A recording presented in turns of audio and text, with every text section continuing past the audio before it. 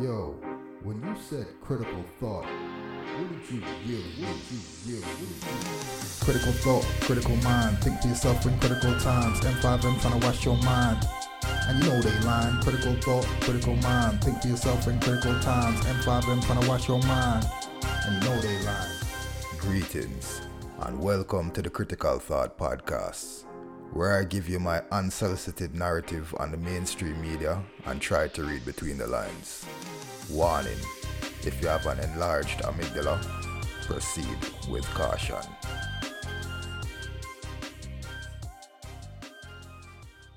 The West looks at this like maybe there's a problem going on here.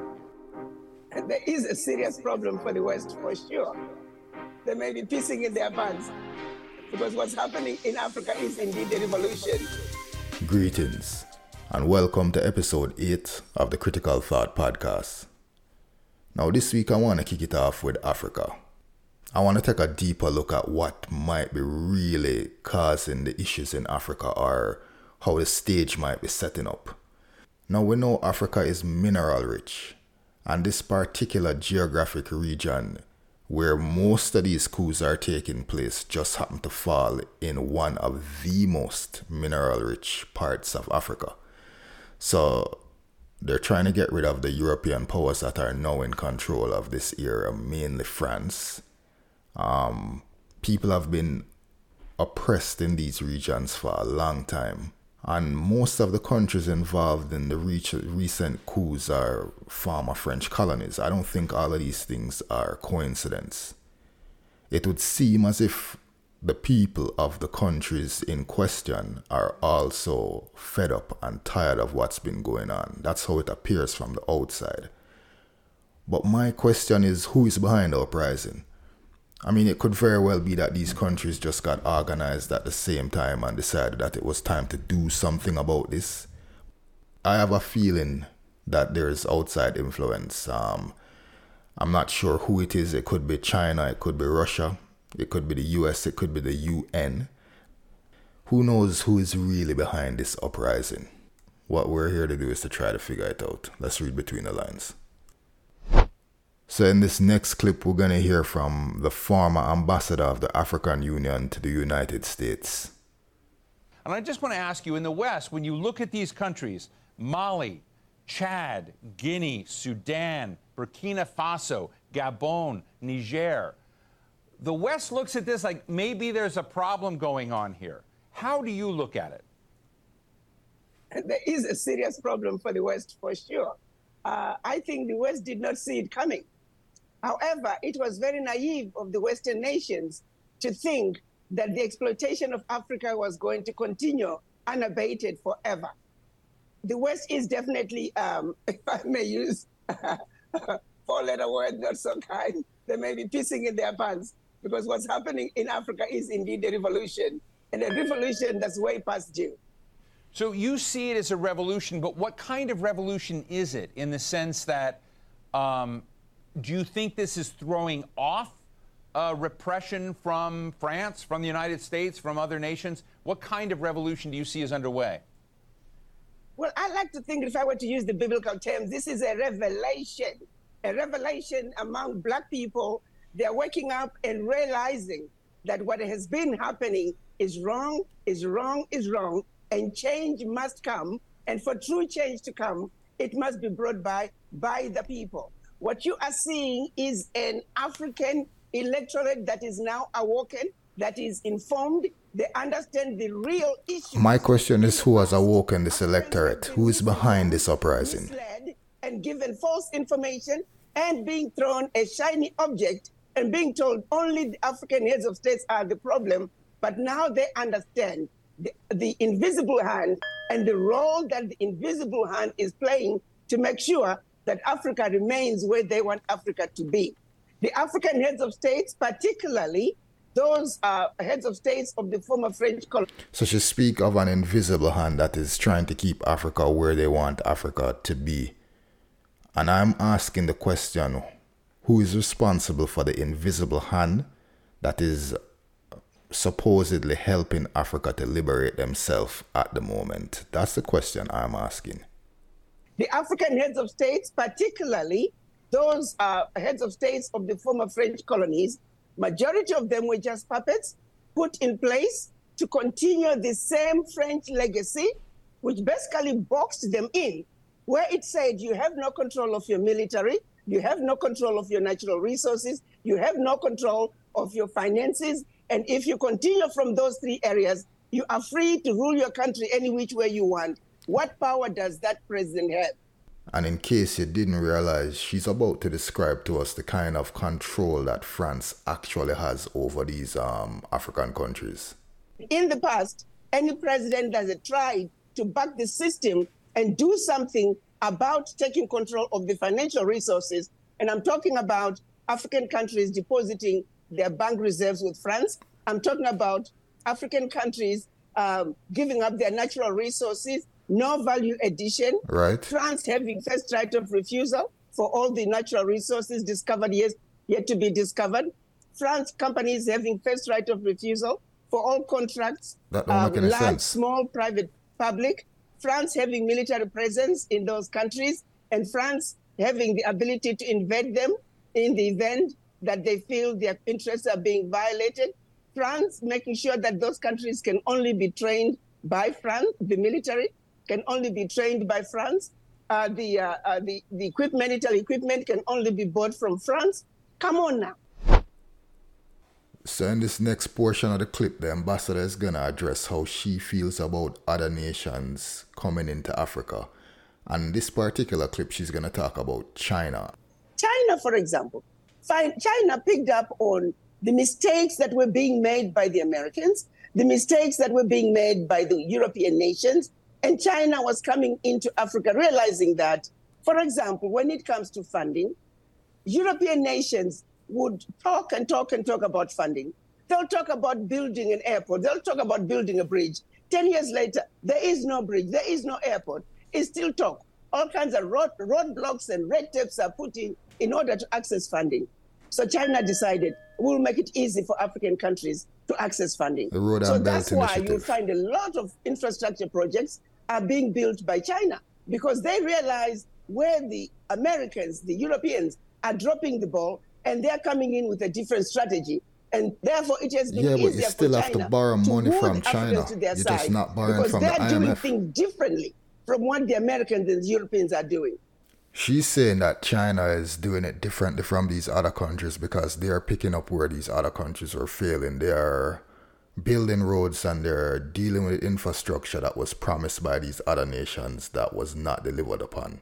Now, this might be true, but you're just jumping from the frying pan into the fire potentially because you know what to expect. And I'm not saying that you need to stick with the IMF. I'm just saying, actually what I'm saying is you need not be dependent on any other nation. But if you're going to make deals with China, you know you're not borrowing from the IMF anymore, right? You're borrowing now from China. What are you giving China in return for building this infrastructure? Because we know that the Road and Belt Initiative is not just out of the goodness of the Chinese heart. Alright, well, that's what the ambassador feel about China, but let's hear how she feel about Russia. To Russia, again, Russia is looking and saying, where is the West going wrong? They are coming in, they see a weakness. Russia came in during the liberation wars in Southern Africa, in South Africa, in Zimbabwe, Namibia, Mozambique, Angola, all those African countries that attained independence through liberation wars. Russia and China came in and realized that the Western world were on the wrong side of the equation. So they came in to say, if we're going to go and win these people over, let's support their struggles, because truly, Russia came in to support these African nations when they really needed help. So you can't blame them. They found an opening and they supported a cause that was just, that was right, that was needed. And therefore you see that Russia is being accepted because of what they have done in the past, historically. They've So gained people are some not going to loyalty forget amongst African the friends countries. that came in when they were needed. Right. It's about looking at what's going on. But when it's all said and done, we're saying to the world, no more can you continue to exploit the Africans. So I want to move on to the Ukraine-Russia, whatever you want to call it at this point in time. Now, there was a point in time, I think it was last year, where Elon was asked to turn on Starlink to help the Ukrainians, and he refused to do so. And at the time, people were wondering, like, what's Elon's dog in the fight, and if Elon is actually supporting the Russian contingent of this skirmish. Now, it's been brought up again because I think Elon is about to release his autobiography, but let's listen and see what the M5M is saying about Elon in relation to the Ukraine-Russia battle. And a rather interesting development that's triggered some anger in Kyiv today. Remarks from Elon Musk, owner of Tesla, owner of X, formerly Twitter and the like. What's he said and why are people upset? This is an interesting story because a biography of Elon Musk is being released on Tuesday, and there's some of the excerpts have come from it. And one of the things that came out, there was suggestions that he had turned off his Starlink system and therefore thwarted a Ukrainian drone attack on the Black Sea Fleet. Now, the date of this is not entirely clear from the clip, but it does sound as if it was from last year. Now, overnight, Elon Musk has come up on social media and said that actually the system wasn't activated in that region of the world at the time, so he couldn't have turned it off. But what he does remember is not agreeing to turn it on, which is, I know it sounds nuanced, but it is slightly different because his company SpaceX is not a military company and they don't want to be complicit in some sort of acts of war. That is up for debate because we know that Elon is very closely tied to the Department of Defense and has a lot of defense contracts. So I'm not sure that Elon isn't in some way, shape or form involved in what's going on here. And then the question becomes, based on his connections with the Department of Defense, why would he not want to help the Ukrainians? It would seem that America is pro-Ukrainian. So questions to be answered. His company SpaceX is not a military company and they don't want to be complicit in some sort of acts of war. What's also interesting, though, is the context here because Musk has also been apparently in regular contact with President Putin throughout the war, which obviously raises concerns. Now, it's worth noting that Starlink, which we're seeing some of the satellites launched here, is a communications and internet company. It operates around the world. It's very satellite intensive. Eventually, there'll be 42,000 of these satellites ringed around the world, and they provide internet comms, about 1.5 million subscribers. Why it's relevant for Ukraine is because they need GPS to guide their drones to their target, and for the Russian military, it's not difficult to jam those drones. If you use Starlink, it'll be a lot more difficult for those drones to be jammed, and it provides some secure comms as well. Now, apparently NATO and the US have been accused of sending radioactive weapons to Ukraine. A Russian spokesperson says that the US and allies want to turn the Ukraine into a radioactive landfill. And if you remember a couple episodes back, the president of Eritrea said that Ukraine was a proxy put up for sacrifice by NATO. And what do you suppose Russia's response is going to be to all of this? Russia's strategy to win this war is simple. It wants to starve Ukraine of the steady influx of Western weapons, which has made it possible for Kiev to put up its dogged resistance. According to reports, Britain's biggest defense manufacturer, BAE Systems, at this moment is setting up local weapons manufacturing units inside the Ukrainian territory. And the Kremlin has vowed to bomb every single foreign weapons manufacturing facility inside Ukraine. On the 30th of August, Russia struck the Ukrainian capital Kiev in its biggest missile drone assault since spring. Orange balls of fire fell from the sky, exploding in large balls of fire and smoke. On the front lines, Ukraine claims to have captured the strategic village of Robotyne. In a night vision video put out by the Ukrainian Defense Ministry, the Ukrainian soldiers are seen unfurling their flag. On the 2nd of September, Russia announced that it has now deployed its dreaded super weapon, the RS-28 Sarmat, for combat. Nicknamed the Satan II in the West, the RS-28 Sarmat has an estimated range of 18,000 kilometers. It can fly at a speed of 6 times the speed of sound, and if fired by Russia, it has the potential to devastate any European capital in a span of less than 200 seconds. This is yet another sign that these guys have no intention of ending this war. There's too much money at stake. There's too much embezzlement going on. There's too much corruption at hand. So surprise, surprise, the DNC is being accused of rigging the primary process. This happens every election cycle, and I'm sure it happens on both sides of the fence when needed. But I mean, this is how Bernie Sanders never got a shot at actually being a candidate, a real candidate with a winning chance. And now JFK is saying that the same thing is happening to him. The DNC is rigging the primary so that he gets marginalized and gets no attention at all. But the DNC, there's also, I know there's been some discussion around, whether you're getting the sort of security protection that candidates would normally get. Talk a little bit about that, and do you feel this orchestrated campaign to basically marginalize you? Yeah, I mean, I do. And it's not only by the DNC, but also the press. My numbers are putting me at the third spot after President Trump and President Biden, and my favorability numbers are better than any candidate. But I'm not allowed on CNN. I'm not allowed on MSNBC. They will interview Nikki Haley, who has, a tiny fraction of the vote count that I have, or Vivek, or Governor DeSantis, or any of these other candidates. I find it curious how all of those candidates are Republican candidates. He hasn't mentioned anybody from the Democratic Party.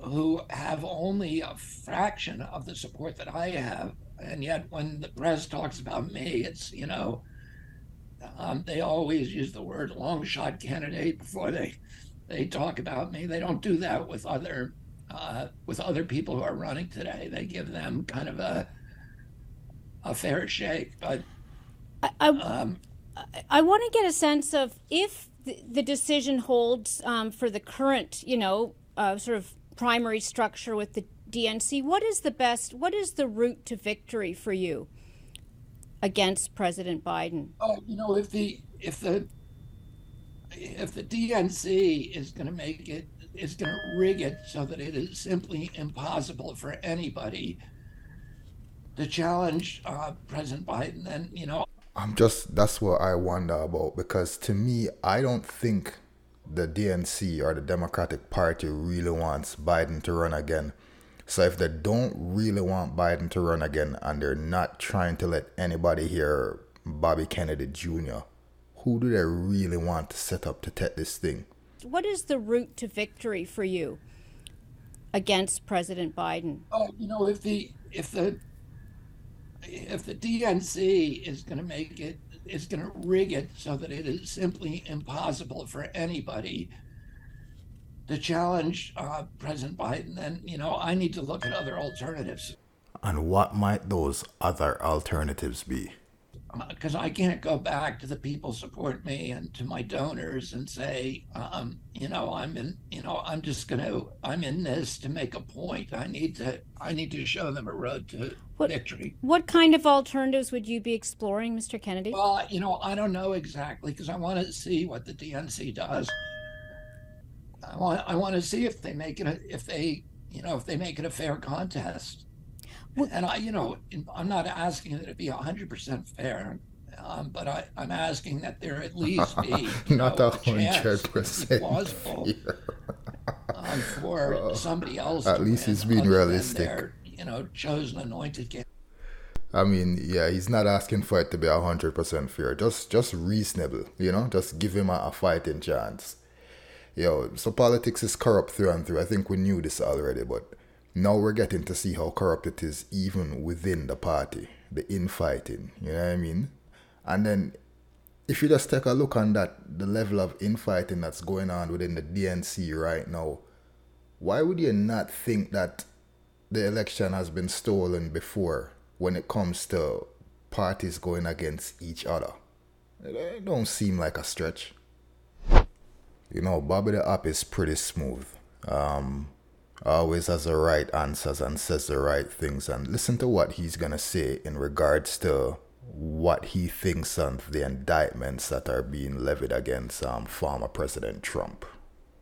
I'm curious about your thoughts on the indictments against President Trump, because it speaks to some of the other issues you've talked about. I mean, do you think that it is fair, the cases against him and the timing of those cases? You know, I don't talk about those, about either, you know, the indictments on either side or the impeachment efforts on either side, because what I'm trying to focus on, Diane, is the values that hold us together, rather than, you know, these issues that are inflammatory and that keep us apart. And frankly, anybody who, I have no insider's view of what's happening with those indictments. I think any Americans can look at them, can, you know, read up on them and make up their own mind about whether or not they think that they're fair or prudent. So I don't need to get into that.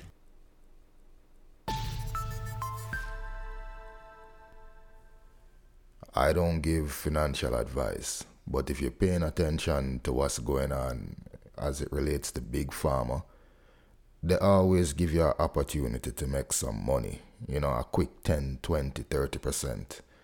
And if you had jumped onto this Big Pharma weight loss train before it left the station earlier this year, you would have been up 42% to date. Let's start with the launch of a new weight loss drug in the UK. Its maker is becoming Europe's most valuable company, Charles. That's right. The drug is called Wegovy. It's been on the market in the US since 2001 and has gained a lot of attention, in part because some of its users are high-profile celebrities. Tesla CEO Elon Musk is rumored to be among them. The prescription medication is administered to treat obesity and works with weekly self-injections. It reduces appetite and cravings. It's manufactured by Danish pharmaceutical group Novo Nordisk.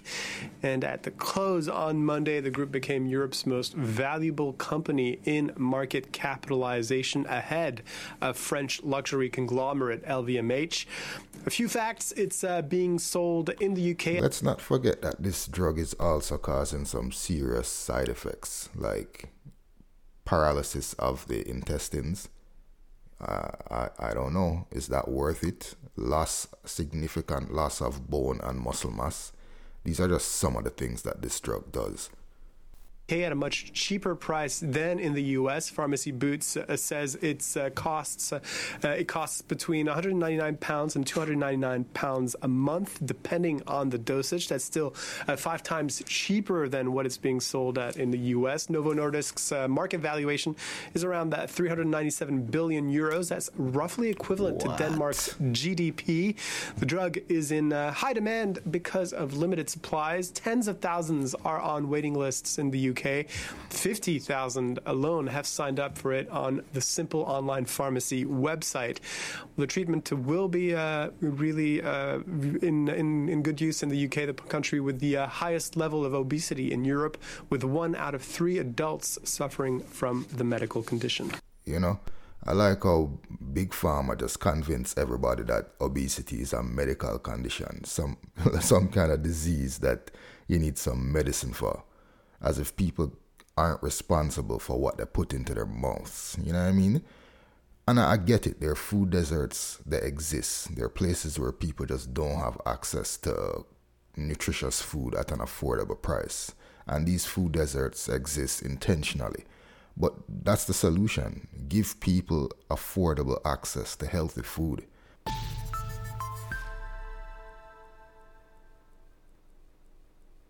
When the G20 summit commenced a few days ago, I guess the general consensus was that they would not be able to come to an agreement on a joint declaration. But over the course of the summit, they got it done, and it seems to be pro-Russia. Leaders at the G20 summit in Delhi have issued a joint declaration despite wide differences over the war in Ukraine. Unlike last year's Bali communique, this year's document does not mention Russia by name. The African Union also joined the G20 club, and key pledges for battling climate change were made. World leaders meeting in Delhi defied expectations to issue a joint declaration. But the text on the war in Ukraine fell short of condemning Russia's aggression. Instead, it called on states to refrain from threatening or using force to gain territory. Another success of the summit, the African Union will become a member of the G20 club, which will then represent about 90% of the world's population. So the main point of contention within the declaration was this thing called the Ukraine passage. The Ukraine passage, because that's where most of the focus has been, and particularly how it's been watered down when you compare it to the document they agreed in Bali a year ago. So GOM deplores in the strongest terms the aggression by the Russian Federation against Ukraine, and inserted in its place, we reiterated our national positions. All states must refrain from the threat of the use of force to seek territorial acquisition. Sergei Lavrov has been giving a press conference. They're saying now that it's not just up to Russia to stop the aggression, but all parties involved. So which means Ukraine at some point in time is going to have to stop the aggression too. Now, this kind of goes against my thought that these guys are not looking to end this war anytime soon. But if the G20 is changing their stance and saying that the Ukraine needs to stop being an aggressor as well, maybe they are looking to wrap it up. And if so, does this now mean that they're moving the theater of war to the African continent? And another interesting thing to take into consideration here is that India hosted this particular conference, and they're now at the end of this conference passing the presidency over to Brazil. These are two nations that are a part of BRICS. So it's kind of ironic that they are saying to soften the stance as it relates to Russia and give Ukraine some of the burden to bear as far as peace is concerned. But again, coming back to the fact that two BRICS nations were at the forefront of this particular G20 summit, there might be something to it. Now, Indian Prime Minister Narendra Modi has passed the presidency of the G20 to Brazil, marking the end of this year's summit in Delhi. At the closing ceremony, Brazilian President Lula da Silva said geopolitical issues should not be allowed to derail the G20's agenda. Leaders earlier issued a joint declaration despite major differences over the war in Ukraine. Unlike last year's communiqué, the document does not mention Russia by name. Despite criticism of the statement's language from Kyiv, leaders at the summit praised the agreement for its important commitments. So I guess India would look on this as a success because they got this declaration through, and the declaration basically seems to be in Russia's favor, and Russia is a BRICS member, so is India, as well as Brazil, who's going to be the hosting next year, and the presidency being passed over to them, like I said earlier. So all in all, it seems like this declaration is in favor of Russia. Our chief international editor, Richard Walker, is in Delhi. Hello, Richard. So Olaf Scholz seems to be happy with the results. The Russians also seem to be content with the outcome. But who carries the biggest success from the summit? Well, you know, it is normal after an event like this for everybody to be out there talking to the media and claiming success. And certainly the Russians, in the form of Russia's Foreign Minister Sergei Lavrov, have been doing exactly that. Lavrov, of course, seizing on the fact that you just mentioned there, that Russia is not explicitly called out by name in the text of the declaration, seeing that as an opening to be able to call this declaration a success for Russia. Well, that's it for the roundup for the G20. It could be a win for Russia in terms of the declaration. It could also mean an end to the conflict in Ukraine based on that language as well. It could mean that the battlefront is moving to Africa. It could mean a lot of things. I guess time will tell.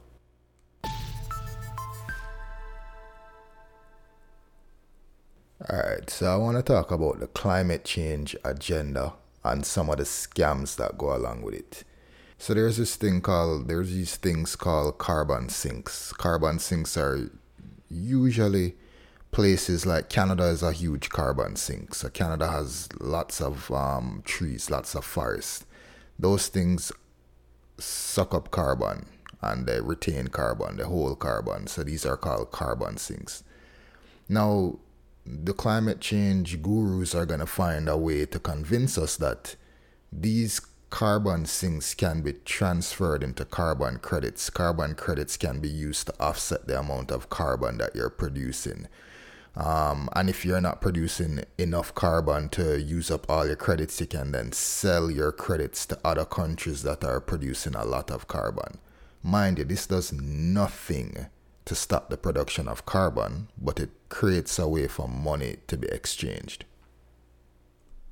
Deep within Kasigao, a sweeping wilderness of craggy hills and savanna roamed by elephants in the woodland located in southern Kenya, a team armed with clipboards and measuring tapes is busy studying an unremarkable tree. Gnarled and leafless, it nonetheless has great value. It stores carbon. Kenyan President William Ruto, who is hosting a climate summit in Nairobi this week, believes Africa's carbon sinks are unparalleled and should be tapped into. The restoration and expansion of Africa's natural carbon sinks are not just an environmental imperative. In fact, they are an unparalleled economic gold mine. They have the potential to absorb millions of tons of CO2 annually, which should translate into billions of dollars if we were living in a fair world. Carbon markets are largely unregulated, and accusations that some offsets, particularly forest-based ones, do little for the environment or exploit communities have sent prices crashing this year.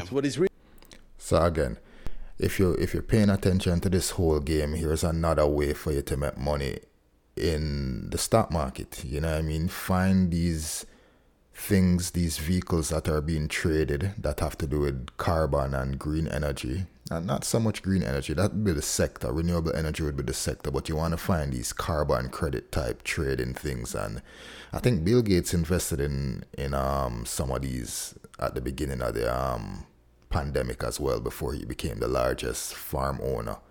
So again, there's always a scam, and if you read between the lines, there's always a way to trace it back to the money.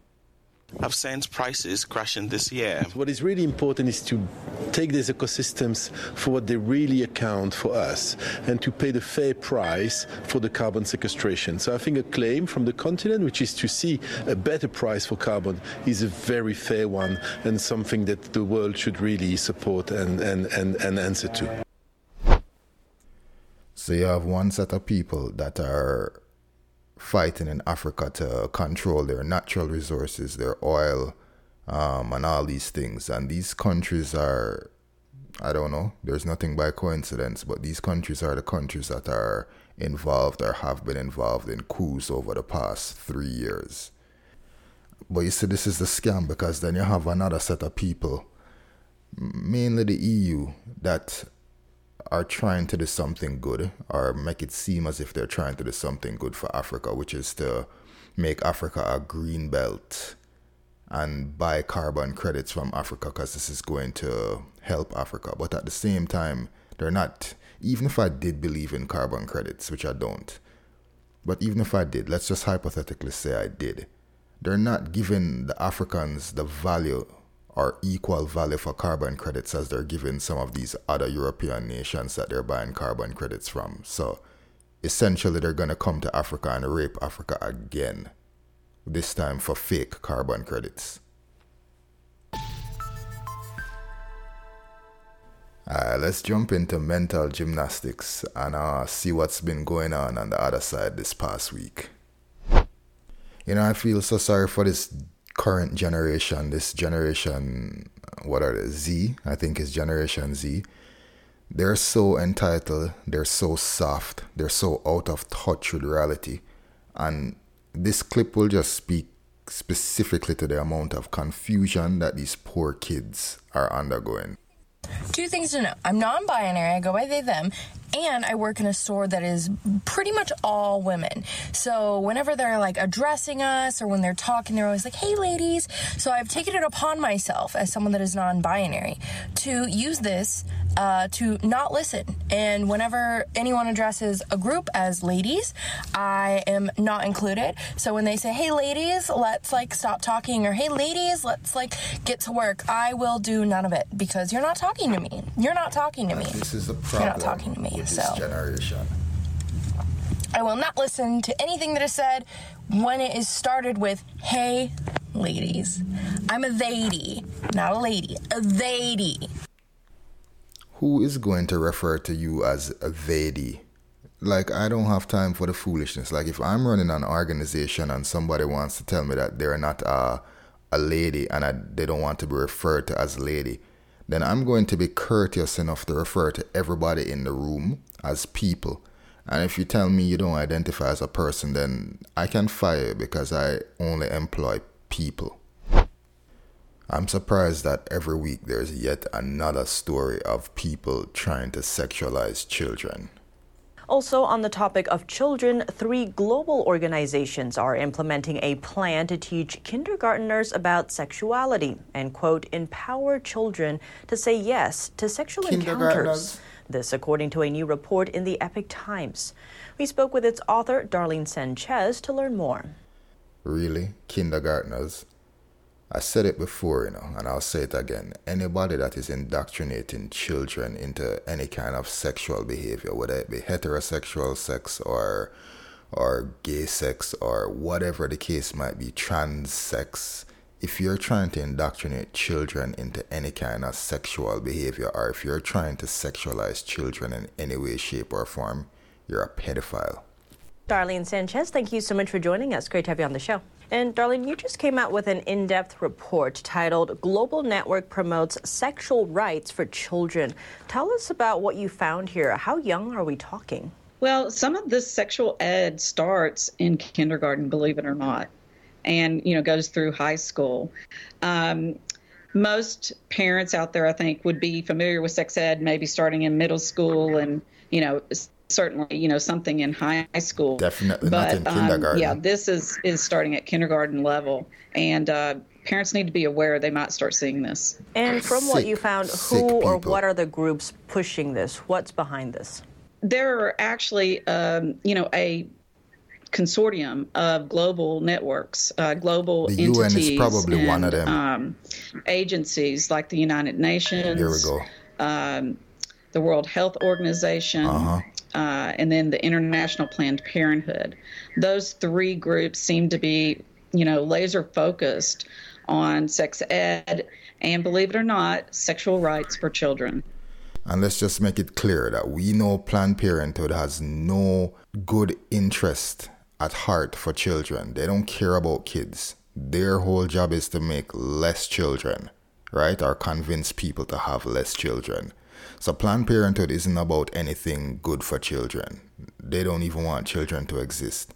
The UN, we've seen over and over how around the world where they go, children go missing and all kinds of sick stuff happen to children.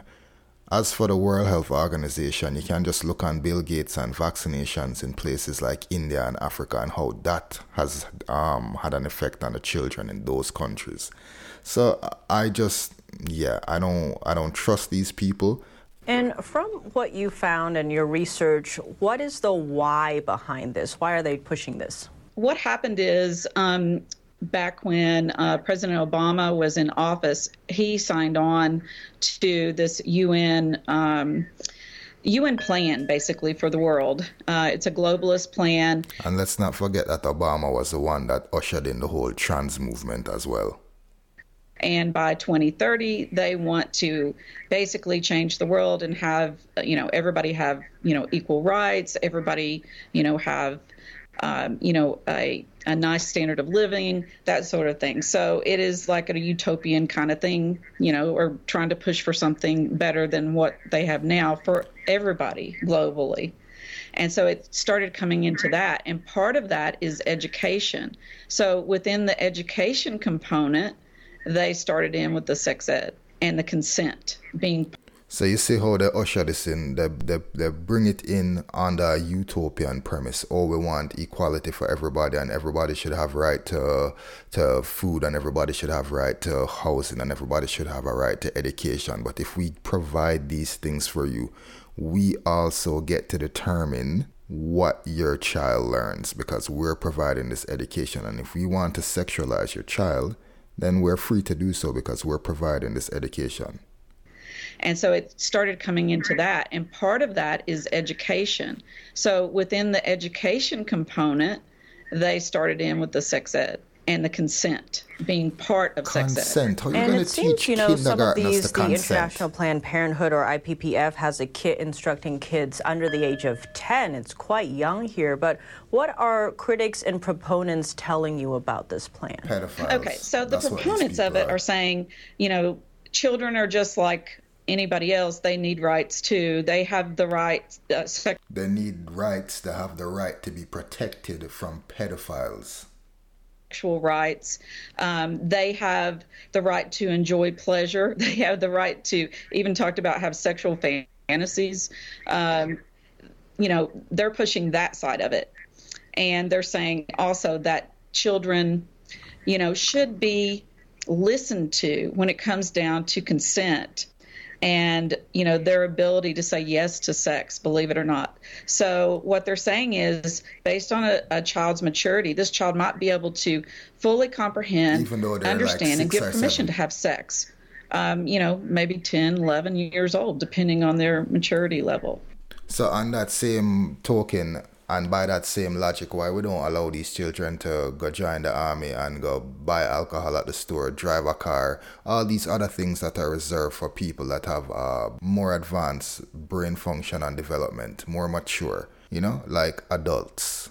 This is just a sick way to introduce pedophilia and normalize pedophilia, and they're doing it on these levels. It's these organizations, the UN, the WHO, Planned Parenthood, and then they're putting it into the schools, and most parents have no idea that this is going on in their schools. That's the problem.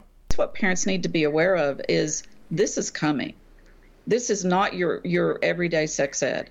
And Darlene, give us a sense of how easy or hard it was even for you to find out what was happening here. You know, this is really like a web. There were so many documents. It's all layered. There's layers. And if you look at the article, you know, that's online, I have links to several of these articles, and you can see how layered it is. So you really have to get in there to understand what they're saying. So given how much time it took you, parents might not even know about this. Is that fair to say?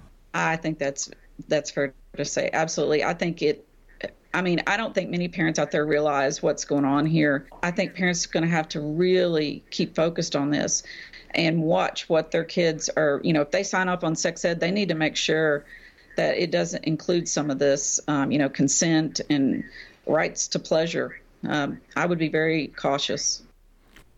And the language is so vague, you know what I mean? We're talking about children, and then you're going to have the rights to do what? To give pleasure or to receive pleasure as a child under the age of 10, as a child under the age of 18. You know what I mean? Like, no adult should be sexualizing children. So apparently there are some states that are putting laws in place that would prevent minors from starting social media accounts without parental permission. And believe it or not, these laws are being put on hold. So people want minors to go on the internet without parental permission, essentially, is what's going on here. And then these said minors are going to be targeted once they get online, I'm pretty sure. An Arkansas law that requires parental consent for minors to create social media accounts would not go into effect as originally planned. It's been blocked, at least for now, by a federal judge. He expressed concerns about whether that law is constitutional. Similar laws in Texas, Louisiana, and Utah scheduled to take effect next year. So not only do they want to allow your children to go on the internet without having to get your permission, to top this all off, they're also blocking a law that would ban drag shows in the presence of children. Meanwhile, a federal judge has temporarily blocked a Texas law that places restrictions on, quote, sexually oriented performances like drag shows. It was set to take effect today. The judge, though, said the law most likely violates the First Amendment. I don't think these people care about children at all. Not even think. I know these people don't care about children at all. Their sole aim and purpose is to destroy the innocence of children. They want to destroy and demoralize children. They want to target and abuse children. So Burning Man came to an end last weekend. And just hearing some social media reports of things that were happening at Burning Man. Now, I don't know if any of this is true or not, but this is what was going down apparently. Most of y'all have probably heard that Burning Man was declared a national emergency, but there's some pretty crazy stuff coming out. So it was announced earlier that Burning Man was declared a national emergency because it was flooded. And so they sent in FEMA, which already seemed kind of like a weird reason to send in FEMA and keep anyone from leaving the festival. 73,000 people they're keeping locked in there for flooding. Now there's some new terrifying information coming out that there's a virus on the loose in the festival and that people are getting really sick with boils, vomiting, hemorrhaging. To me, this makes way more sense than flooding in terms of what their response was to the situation. This is a text from one of the festival goers, and he said, "Yo, just figured you should hear from me first. Daryl is crazy sick with something that has him coughing up really coagulated blood. Medic showed up wearing a full suit. No idea where he is now. I would stay inside your camper." And he goes on to say that an outside agency is putting up a fence. This is a different festival goer that said, "You're never gonna fucking believe it. They're saying it's Ebola." Freaking Ebola at Burning Man, guys. If this is true, that is insane. I just hope that everyone ends up being okay and that they make it out. Alright, so this is why this is the mental gymnastics segment of the podcast, because I can't verify any of this, and to be honest, I haven't bothered to try. That's where we'll end episode 8 of the Critical Thought podcast. I hope you found it entertaining, informative, and insightful. Join me next week for episode number 9. Yo, when you said critical thought, what did you really? Critical thought, critical mind. Think to yourself in critical times. M5M trying to wash your mind. And you know they lying. Critical thought, critical mind. Think to yourself in critical times. M5M trying to wash your mind.